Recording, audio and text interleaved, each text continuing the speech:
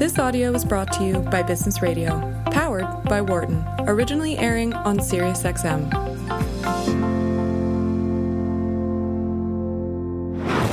From the campus of the University of Pennsylvania Wharton School. This is Leadership in Action on Business Radio.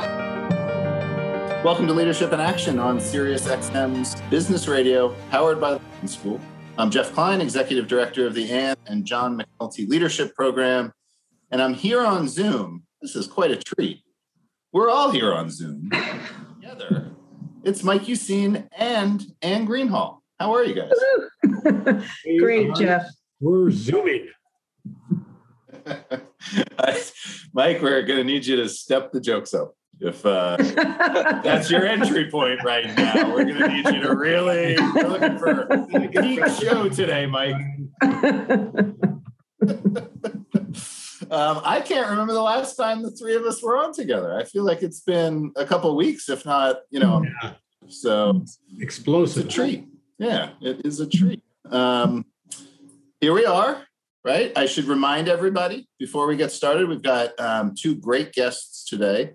But I should remind everyone that new episodes of our show premiere every Friday at 9 a.m. Eastern here on Business Radio, SiriusXM channel 132. And don't forget to follow us on Twitter at SXM Business. That's at SXM Business. So, my friends, in a world of constant change, what can leaders do to build flexible and adaptive workplaces that inspire people to achieve extraordinary results, right? It's a question we wrestle with. It's a question we've just lived through, right? As we've thought about the kind of flexibility, the kind of adaptability, the kind of resilience that we have needed as a higher education institution and as a leadership program and all of those things. And we're really fortunate today that we don't have to answer these questions. That's good. We brought some experts on, and we'll check to see if we did anything right these last 16 months. And more importantly, this is a conversation that really isn't about how do we adapt to the changing conditions of the pandemic. It's really about how do we recognize and how do we align these different puzzle pieces that shape an organization. Right. And really drive the kind of engagement, the kind of performance that organizations are seeking.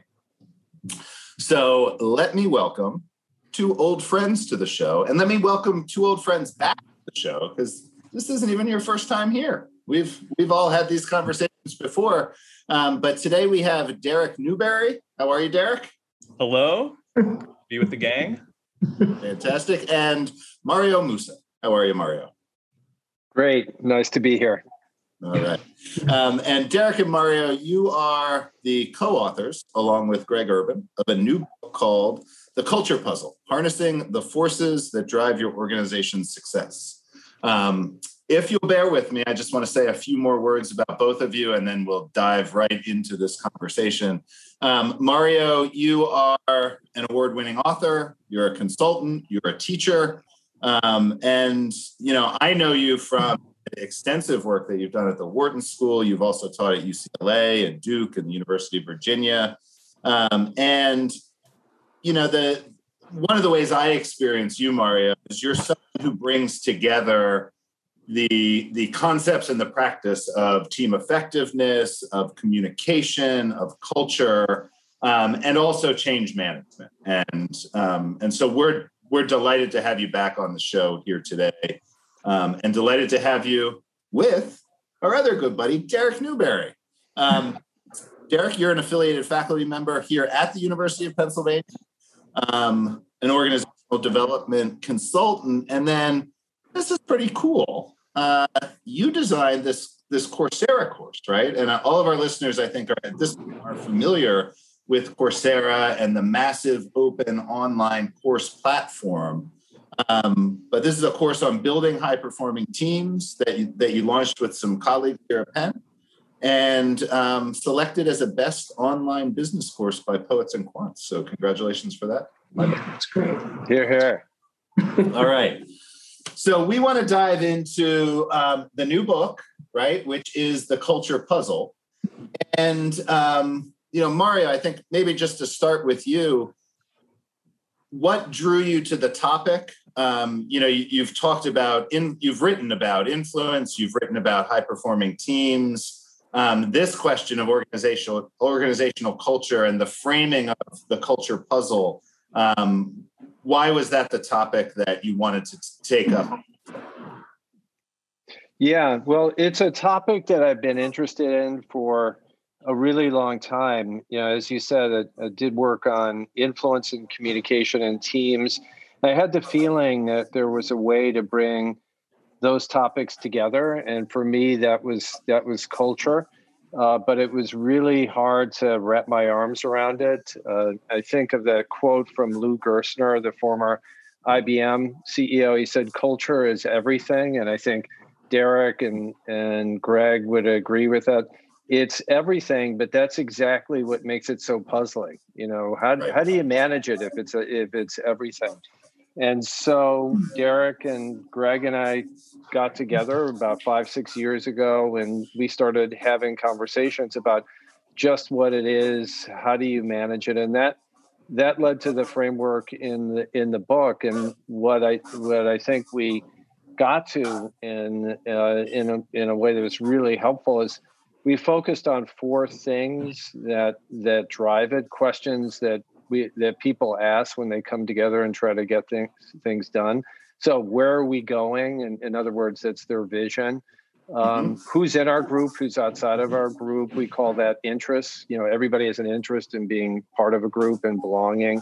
And then how do we reinforce what's important to us? What are our habits, the rituals that characterize our work? And then how do we get better at doing what we do? So for us, those are the forces that drive culture. And when we hit upon that framework, and Greg had been doing work in this area for a long time, and essentially had been tilling that soil of the 4 forces. But when we began to develop that, we began to feel like, oh, this is practical and could be really helpful in managing culture and helping you slow down and see it. So to put it all together, I'd say we have this book, but it took me about 30 years to figure out what I wanted to say. I'm a slow learner in that way. And Mario, I really appreciate what you're saying about the complexity of thinking about and talking about culture. Derek, to bring you into the conversation, I think one of the really interesting things about the approach that you and Mario and Greg have taken with this book is you bring an anthropological approach. Can you tell us why that's important and how it shaped the way that you engaged in this project? Yeah, absolutely. So I think in a couple of ways, and this was also one of the things that I think compelled us to write the book or made us feel that there's a real need here is, there are really timeless insights you can draw if you look at human societies and groups all over the world and across time. And the fact is that people are fundamentally social, right? We know that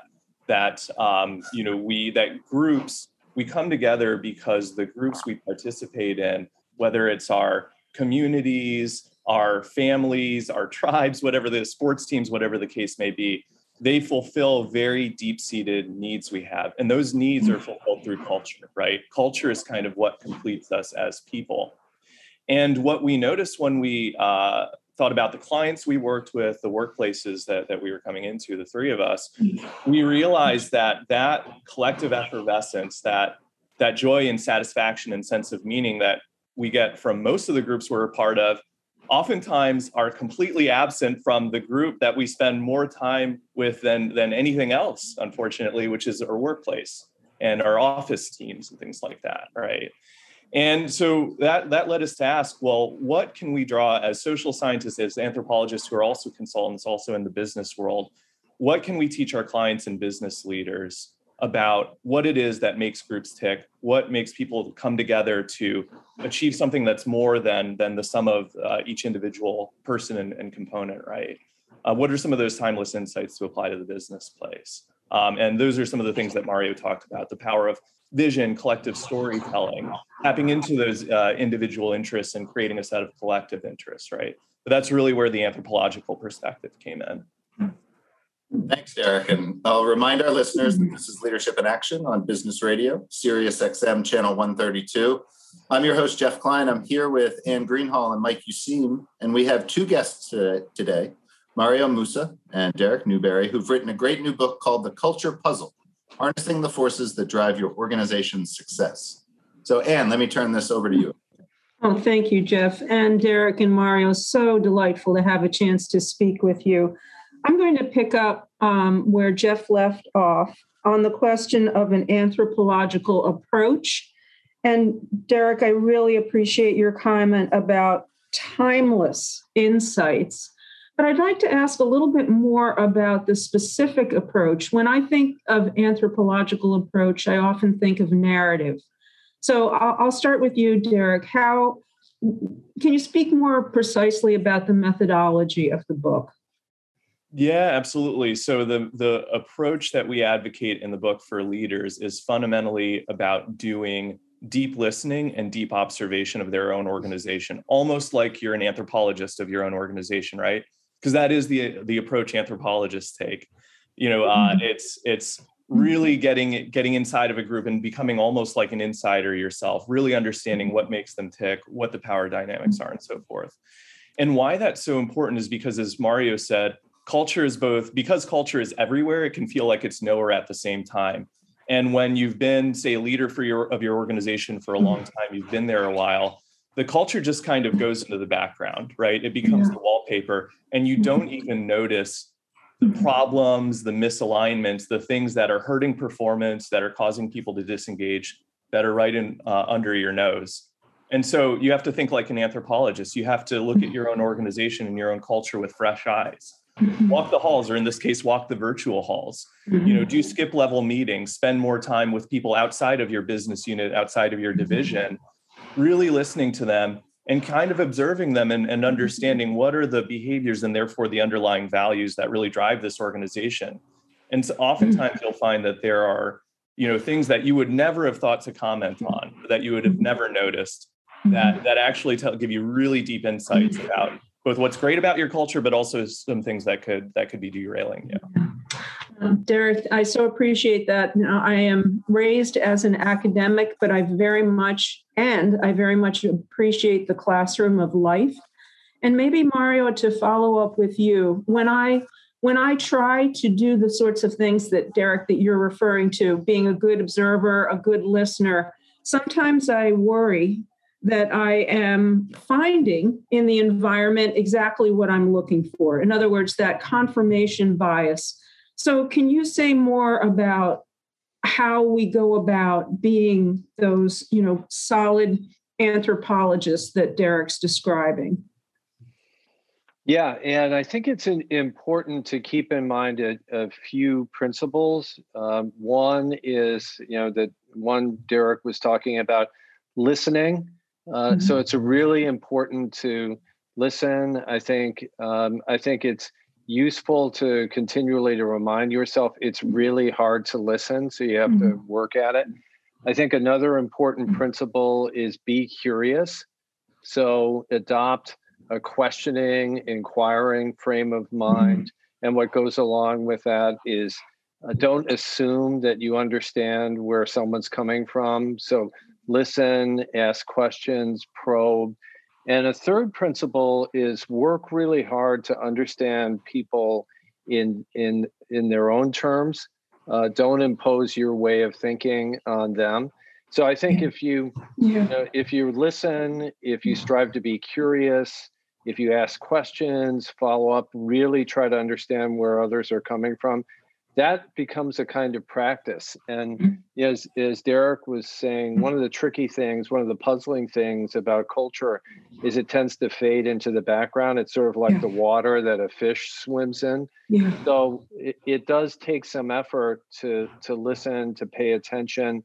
And then I would also say to slow down and really be in touch with what's happening right in front of you. The great English novelist George Orwell once said, it takes a constant effort to see what's right in front of our noses.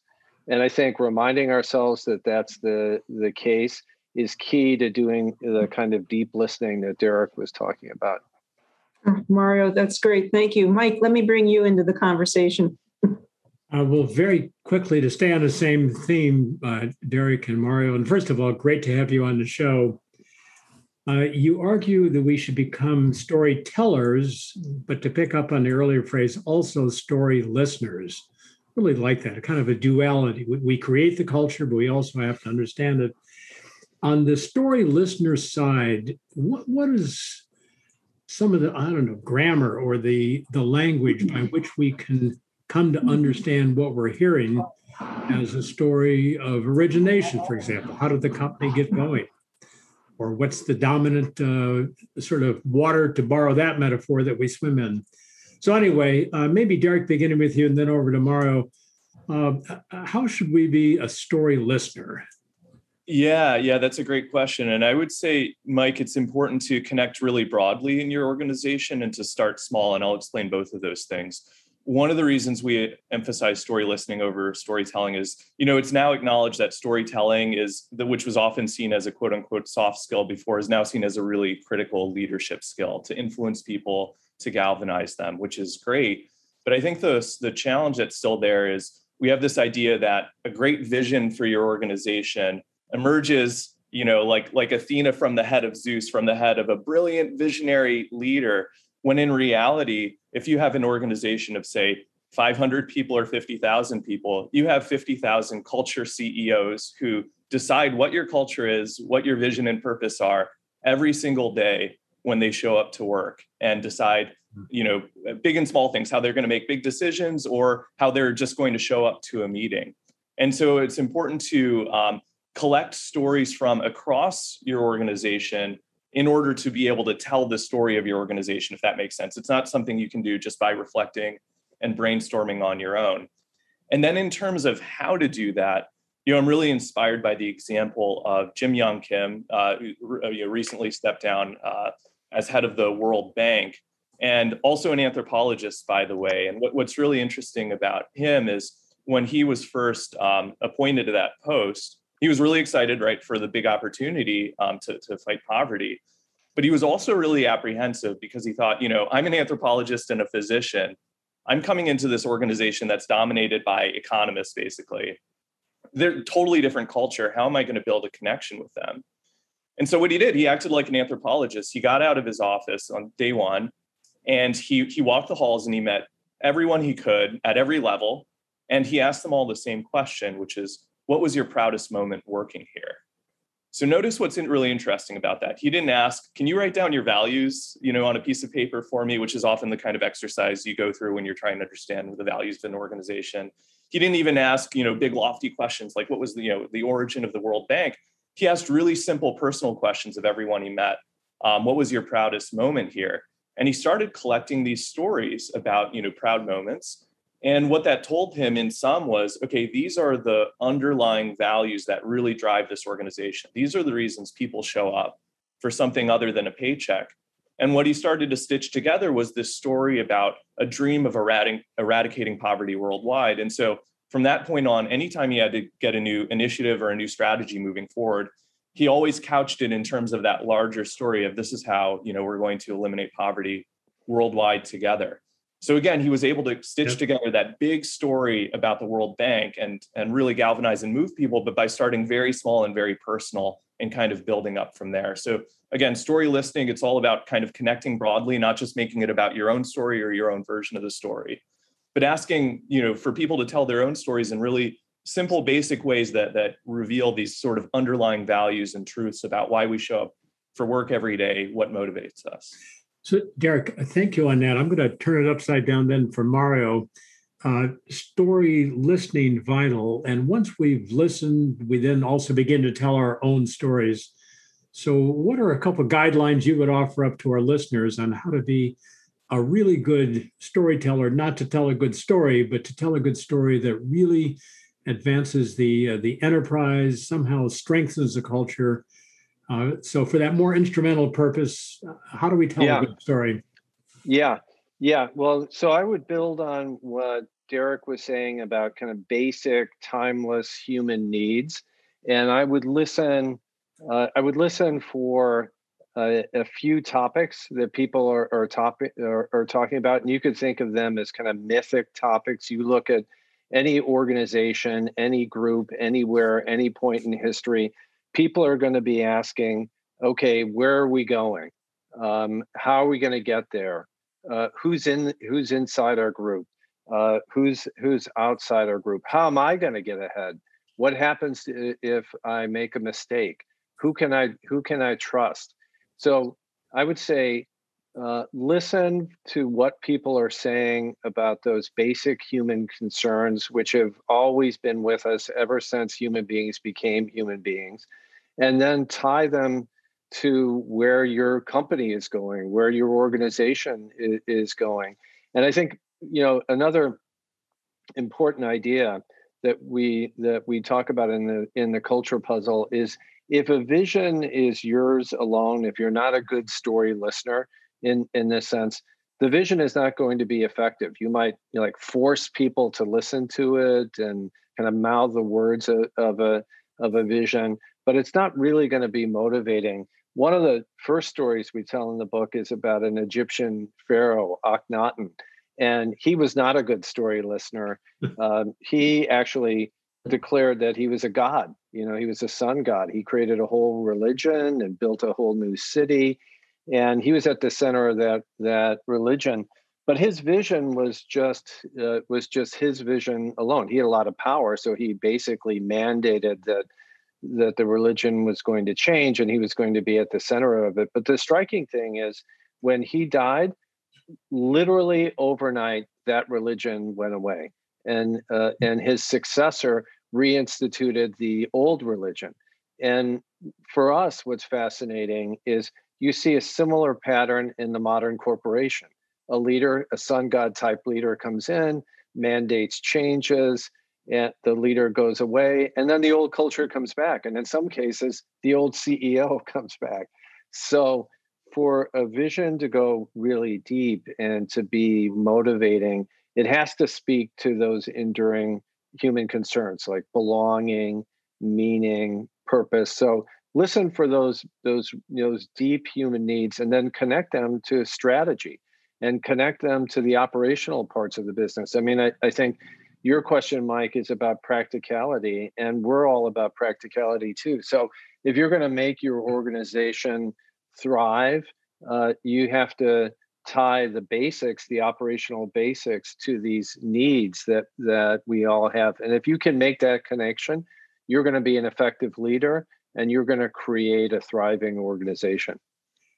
All right. Thank you, Annette. I'm going to yield the baton back to Jeff. I should remind our listeners that this is Leadership in Action. They are deeply listening to Leadership in Action on Business Radio, Sirius XM, Channel 132. We are talking with Mario Moussa and Derek Newberry, who've written a new book called The Culture Puzzle, Harnessing the Forces That Drive Your Organization's Success.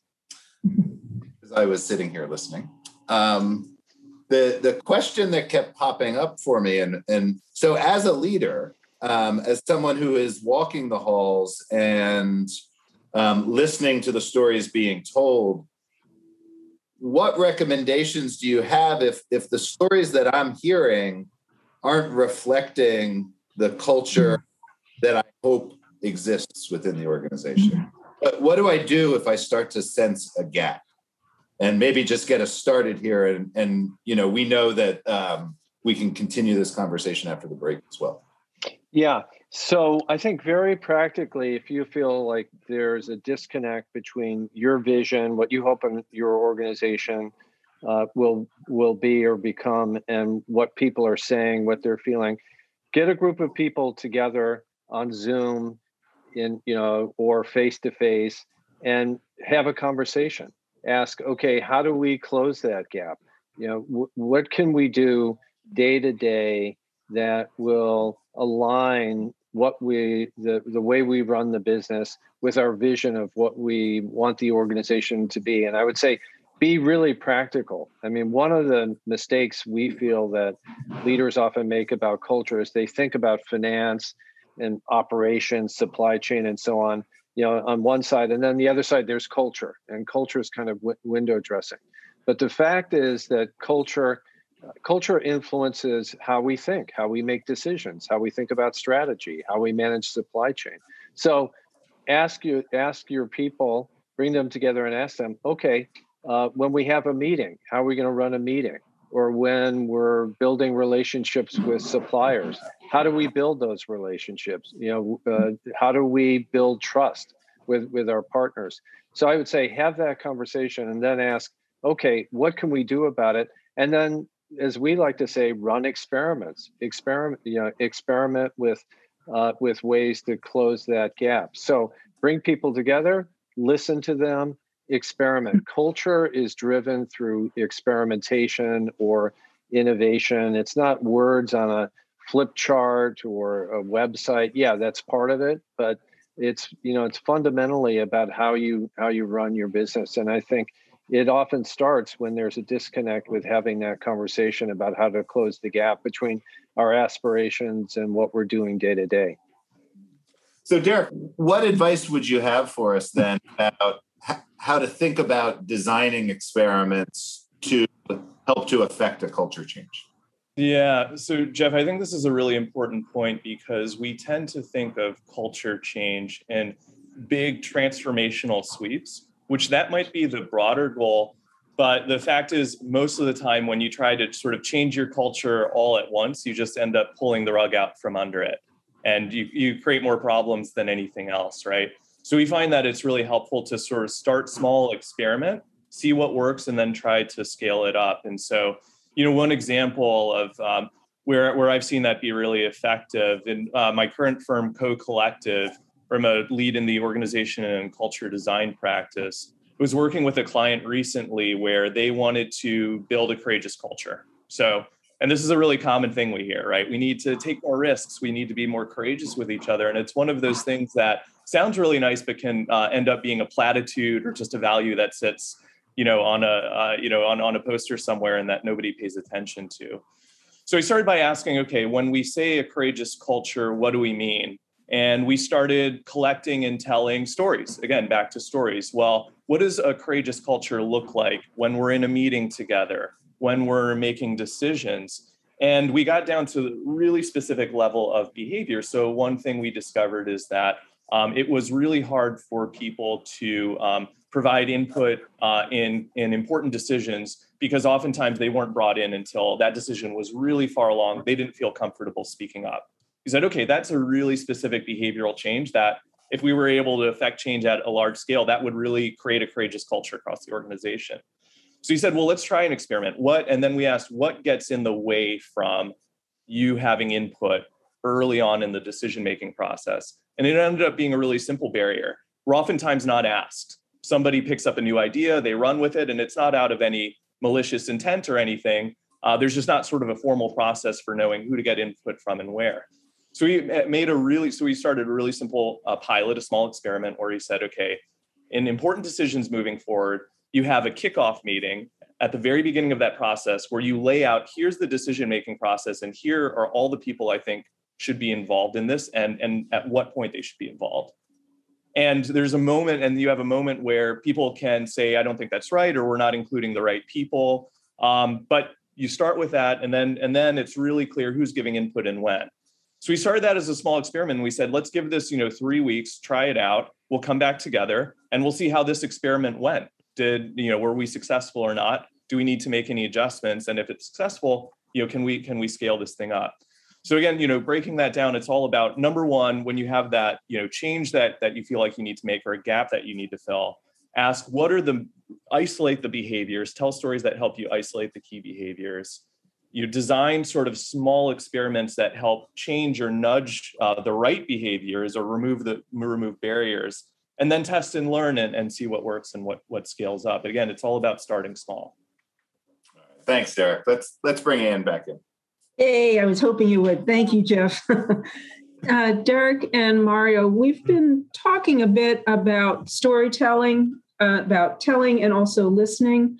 I'd like to move to that second piece of the puzzle, and that is the piece on interests and tribes. So how about, Mario, start with you. Could you talk a little bit about interests? Yeah. Well, one of the things that we talk about in the cultural puzzle is we all have some three basic interests. You could think of it this way. We have a whole lot of interests, but, in the deepest sense, we all want to be part of a group, so, think of that as getting along. And then we all want to be recognized for our work. So call that get ahead. And then we want to do meaningful work. So we want to get things done. And it's those interests that drive us when we come to the office in our organization. So the connection to tribes is, if you go way back to the beginning of human history, what you see is we learned pretty quickly that we do better in a group than we do alone or in pairs. And so you come together in a group. We're hardwired to come together in groups. Derek was talking about this earlier for this reason, for evolutionary reasons. And we come together and we ask, okay, who's in our group? Who's outside our group? What's our group identity? How do you get ahead in this group? What's the work that we're doing? How do we support each other in doing that work? So, the basic point is you put a group of people together and, in our terms, they form a tribe. I mean, in that way, we're tribal. I mean, that term is freighted. It has a history, but there's a reason why we use it. It gets at the fact that this wiring, which goes to like the most primitive parts of ourselves, is still operative. So we come together and we form a group, we form a tribe, and then, we try to get along, get ahead, and get things done. And the challenge in organizations is working across tribes, or, to use another term, teams. How do we get things done at work? I mean, essentially, we work in teams, and teams drive, tremendous results and performance. But the challenge is often teams become isolated. They become silos. And so how do we work across those? How do we work across the silos, across teams? And when you begin to do that well, you create what Stanley McChrystal calls a team of teams. And for us, that's essentially a culture. A culture is a tribe of tribes, a team of teams. And what a big thing that the culture puzzle is about is how to create that unified culture, that organization, that imagined community. There are all kinds of terms that you could use to describe it, but it's like when we come together as one, and we would say that's the work of leadership around culture, creating that imagined community which brings everyone together. And again, it's always important to emphasize it's not pie in the sky, because this is about, okay, how do you manage your finances? How do you manage your website? I mean, all those, those are expressions of culture, and things don't go well when you're not aligned. So you make different assumptions, different ways of making decisions, and that's when we have business problems. So that's the practical point for us. Culture is about aligning behind a way of doing things. Mario, I so appreciate your outlining of those three points: belonging and getting ahead, and then meaning making. And in my mind, these are really simple. Are we in or out? Are we up or down? And maybe, exactly. Derek, I might follow up with you on that meaning making. Do you find a similar tension? It's not up, down, in or out. Is there a spectrum when you think about meaning making in tribes? So can you say a little bit more, about the getting past the tension of up, down, in or out? Anne? Yeah, well, I guess I'm asking, when making meaning in a tribe, does that get played out in the belonging, whether individuals are in or out? Does it get played out in whether they're up above or down below? So just kind of curious about the relationship between meaning making and those other two interests?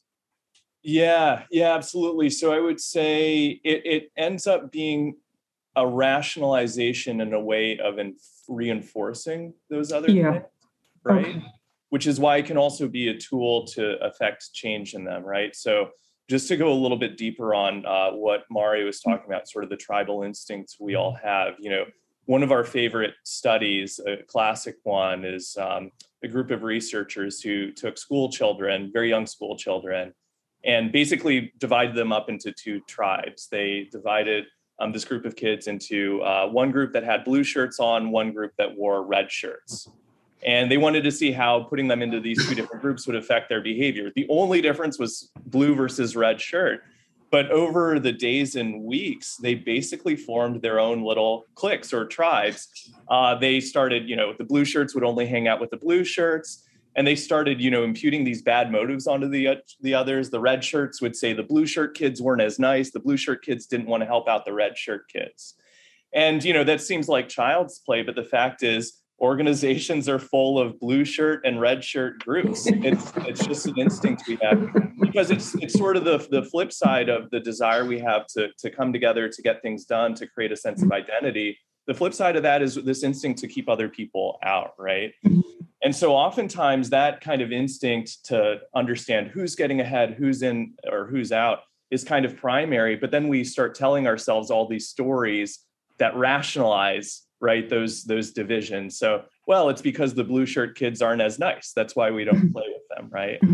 And so, to affect change in an organization, when you see that kind of tribal conflicts coming up, it's really important to understand, what the underlying power dynamics are. As Mario was saying, for a given group, what gets you recognition and status? Is it about who gets paid the most, or is it more about who's really gritty and who puts in the extra work? And how do they define insiders from outsiders? And that can be things like even as simple as how you dress or what words you use. And then start to understand those things, but then start to tell sort of different stories that help you find common values that you can connect on, that sort of transcend those insider, outsider, up-down boundaries. So it starts, that tribal conflict there, that tribal desire is really fundamental, but you can use meaning making to transcend it by connecting on common values, connecting on common ways of working, things like that. That's great. Jeff, you might want to get a word in. Am I reading you right? I think Mario does. Mario does. Yeah. All right. Yeah, if I could, and I wanted to give Mike a shout out here. In one of his recent books, he talks about the central idea of an organization, and we've been really influenced by that, and talk about it in the culture puzzle. And I think it goes to the question you were asking, Ann. So like how do you cut across up, down, left, right, etc. And so I would say concretely, Mike, this is how we operationalize your idea. Actually write down the answer to the question, who are we? Why do we operate the way that we do? What's our history? Where we're going? And boil that down to like 500 words, literally, and shop it around and see if it resonates with people. We actually do that with our clients. And then make that into a kind of living document and come back to it. Okay, does that reflect how we're working? Does this really express how we are together, not in the C-suite and the front line, or not over in, in supply chain and finance and sales? How do we bridge those different groups, teams, tribes, and become one? For us, that's that's how we think of the central idea. So, you could, literally put it on paper and have meetings about it, discussions, and get very concrete. Like, how do we manage our inventory? How do we do business forecasting? Are we in sync about that? But, having that kind of statement that captures how you do your work day to day, that can really help build connections across the organization and create a unified culture. Oh, that's great. Thank you, Mario. So, Mario and Derek, I realize we're getting close here to the end, and I've got certainly I think the final question for me here, which is really about a starter kit. So I'm a manager, I pick up your book, and I want to put culture to work I want to read the culture, understand the culture, and then draw upon the culture. So what are a couple of steps you'd recommend to get going with storytelling and reading what's out there and then turning that to advantage? So Derek, do you want to start on that and then over to Mario? Yeah. I would say the first thing to me is to not make it about yourself. And I would say to get out and connect with the tribes across your organization. And so what can you do concretely? Every organization has sort of these, as we've been calling them, tribes, like the informal groups that cross-cut the formal org chart. And they always have people in them who have accrued respect or status, even if they don't have the loftiest or highest title. And you know who these people are because they're the ones everyone goes to in that group for advice. You know, they're the ones who, when there's a big decision to be made, everyone kind of turns to them. So I would say identify those people, the ones who really have status in the different tribes in your organization, and go out and build relationships with them. And it doesn't have to be a big formal thing. It can be setting up a 30-minute coffee chat with that person in engineering, with that person in HR, to really just build a relationship with them, get to know them, and start to understand how their group thinks and what they fundamentally value. Because once you actually need to get a new initiative or a new idea moving forward, you already have that kind of network built across those tribes of your organization. So I think that 30-minute coffee chat is time well invested early on. Very, very helpful. Mario, what would you add? Yeah, I think of culture in terms of a process. You could think of it in terms of steps. It starts with envisioning, and then we've been emphasizing.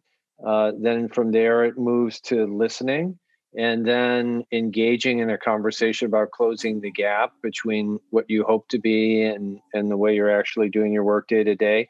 And then experimenting. And, like right now I'm working with a company that's going through a transformation, and they're going through these steps. So the COO has created a vision for how they need to work together across the various parts of their business, from design all the way through manufacturing. And he's been having meetings with groups to hear their reaction to it. And then they're having a discussion about how behaviors in different parts of the business, like in design and inventory and production, how the behaviors are similar or different. And then there are some action learning experiments we're running in those areas, like inventory management, business forecasting. So think in terms of those steps. For us in the culture puzzle, that makes culture really concrete, actionable. It's not theoretical. And so, start with your vision of where you want to go, and then listen to reactions, and then run experiments about closing the gaps. Great. Jeff. Right. Well, I'll remind our listeners that we're here talking with Mario Moussa and Derek Newberry about their just released book, The Culture Puzzle, Harnessing the Forces That Drive Your Organization's Success. And as we do start to wrap up here, I think I have a final question, and then we will move into a brief after-action review, and as is our own habit. But my question's about habits, right? And really the relationship between the history, the historical habits that have shaped how we've gotten to where we are today, and then the routines and the rituals that exist in the present, and how much congruence, how much relationship does that past and present need to have in your mind? Mario, maybe I'll give you that. It's your credit exam question. Yeah. Well, I think the really important question about habit is, are they serving us well? So we're all creatures of habit. So for example, before the pandemic, most of us were in the habit of going to the office and working face to face. Then the pandemic hit, and then we started to experiment because we had to. And then we learned, you can get a lot done over Zoom. Maybe we don't need to go into the office. So why do we do things the way that we do? Because that's the way we've always done things. And so the important question is, do we need to change? So you said, for example, your after action review is a habit. So it's been working for you, so you keep doing it. But maybe there'll come a time when you want to change that. So habits, habits come out of the past. We're creatures of habit, but from time to time, you need to ask, are our habits helping us adapt and be successful, or are they getting in the way? Very much appreciated, Mario. Thank you very much. And so, Anne, in a moment, I'm going to start with you, and we will open it up. We'll ask everybody for a brief headline about either something you're taking from today's conversation or a question that you're going to spend some more time with based on the conversation we've had here today. And as in all of our after action reviews, the great habit is everybody gets to play. So Mario and Derek will be coming to you as well. Anne, what do you got? All right, Jeff, I like the title, Culture Puzzle. And I like it because, Mario, you said a couple times that culture is puzzling. It's puzzling. And Derek, you added because it's everywhere. And because it's everywhere, it can seem to be nowhere. And I so appreciate you're giving us a framework, a way of thinking about culture and of making something that seems very abstract and invisible actually concrete. And Jeff, if I can sneak in one more, Mario made a very good point. The after action review is working for us, but we might want to think about a before action preview. Like you need a culture change. Example, and that's innovation at work. Thank you. We're here on Zoom, but I think everyone could see the way your eyebrow raised. I think so. It's the benefits of radio. So Anne has set the bar high, and she's also modeled appropriately the brief after action review comment. So over to you, Derek. I would say my takeaway is culture happens whether you like it or not. Culture is what happens when two or more people come together. And if you're not really mindful about building the right culture, building the one you want, you're going to get a culture. It's just probably not the one you would prefer. So this is something that everyone has to think about. All right, Mario. My takeaway is to be an effective leader around culture means following a few principles, and I think we've talked about them today. It means slowing down, paying attention, listening, being curious, but all then being responsive, and then acting and experimenting. And Mike. Yeah, I'm going to go back to Anne's reference to the title. I think it really worked for me, the culture puzzle, because it really says most of us are puzzled by culture. And if we can kind of get our hands on it, it can be, quote, a source of competitive advantage, very underutilized. And at the core of drawing upon it more effectively, I've got two phrases written down. We have to become a great storyteller, but equally a great story listener. So there it is, Jeff. All right. Thank you, Mike. I think for me personally, I can sum it all up. My hope for all of the organizational leaders that are listening into today's show: don't be a sun god. Get in dialogue with your people, with your tribes. You want your culture to last more than a day past, well, maybe not your own death, but your own successful retirement and transition into a new set of habits. So. Derek, Mario, we're delighted to have you back on the show. Congratulations on the new book. And for our listeners, Mario, where can folks find out more information about your work? My website, and they can find the book in all the usual places: Amazon, Barnes and Noble, local bookstore. Easy to get. All right. And Derek, let me just ask on behalf of the listeners, if somebody wanted to check out that award-winning Coursera course, what's the best way to find it? You can check it out on my LinkedIn. It's posted there, which is also a great way to connect with me. And also on UPenn's LPS, Liberal and Professional Studies, their website. We've got the full suite of courses. So we definitely recommend everyone check it out. All right. Well, I'll say again to everyone, Mike and Anne, Mario, Derek, thank you for joining us. You're welcome. Our listeners, of course. Thank you.